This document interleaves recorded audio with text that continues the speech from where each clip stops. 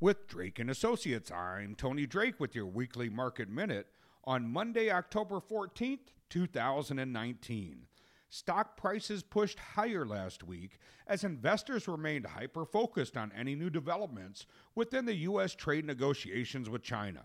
The Dow Jones Industrial Average picked up 0.91%, while the S&P 500 rose 0.62%, and the Nasdaq Composite gained 0.93% for the week.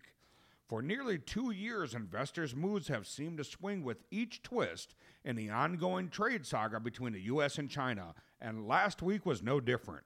On Tuesday, stock prices fell sharply on concerns that U.S.-China trade tensions had escalated.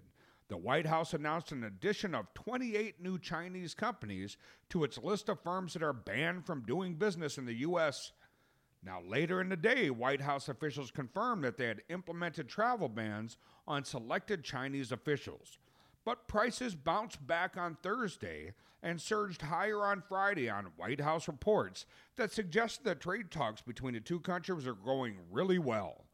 Near the close on Friday, the White House confirmed that the U.S. has come to a very substantial Phase 1 deal with China.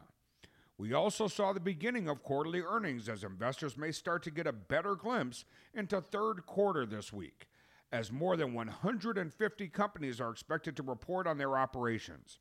As earnings season gets underway, some attention may shift from the U.S.-China trade negotiations and towards these companies' reports. As we're looking forward, some U.S. financial markets will be open and some will be closed today on Monday, October 14th, in observance of the federal holiday Columbus Day. The U.S. bond market and most banks will be closed, but the New York Stock Exchange and the Nasdaq will be open for regular hours. As we look ahead on Wednesday, we'll see September retail sales are reported before the markets open, and on Thursday, housing starts for September are released. A start is defined as the beginning of an excavation of the foundation for the building. Philadelphia Federal Business Outlook survey will also be out, and the survey can provide insights into the manufacturing. I'm Tony Drake, Certified Financial Planner, News Radio, WTMJ.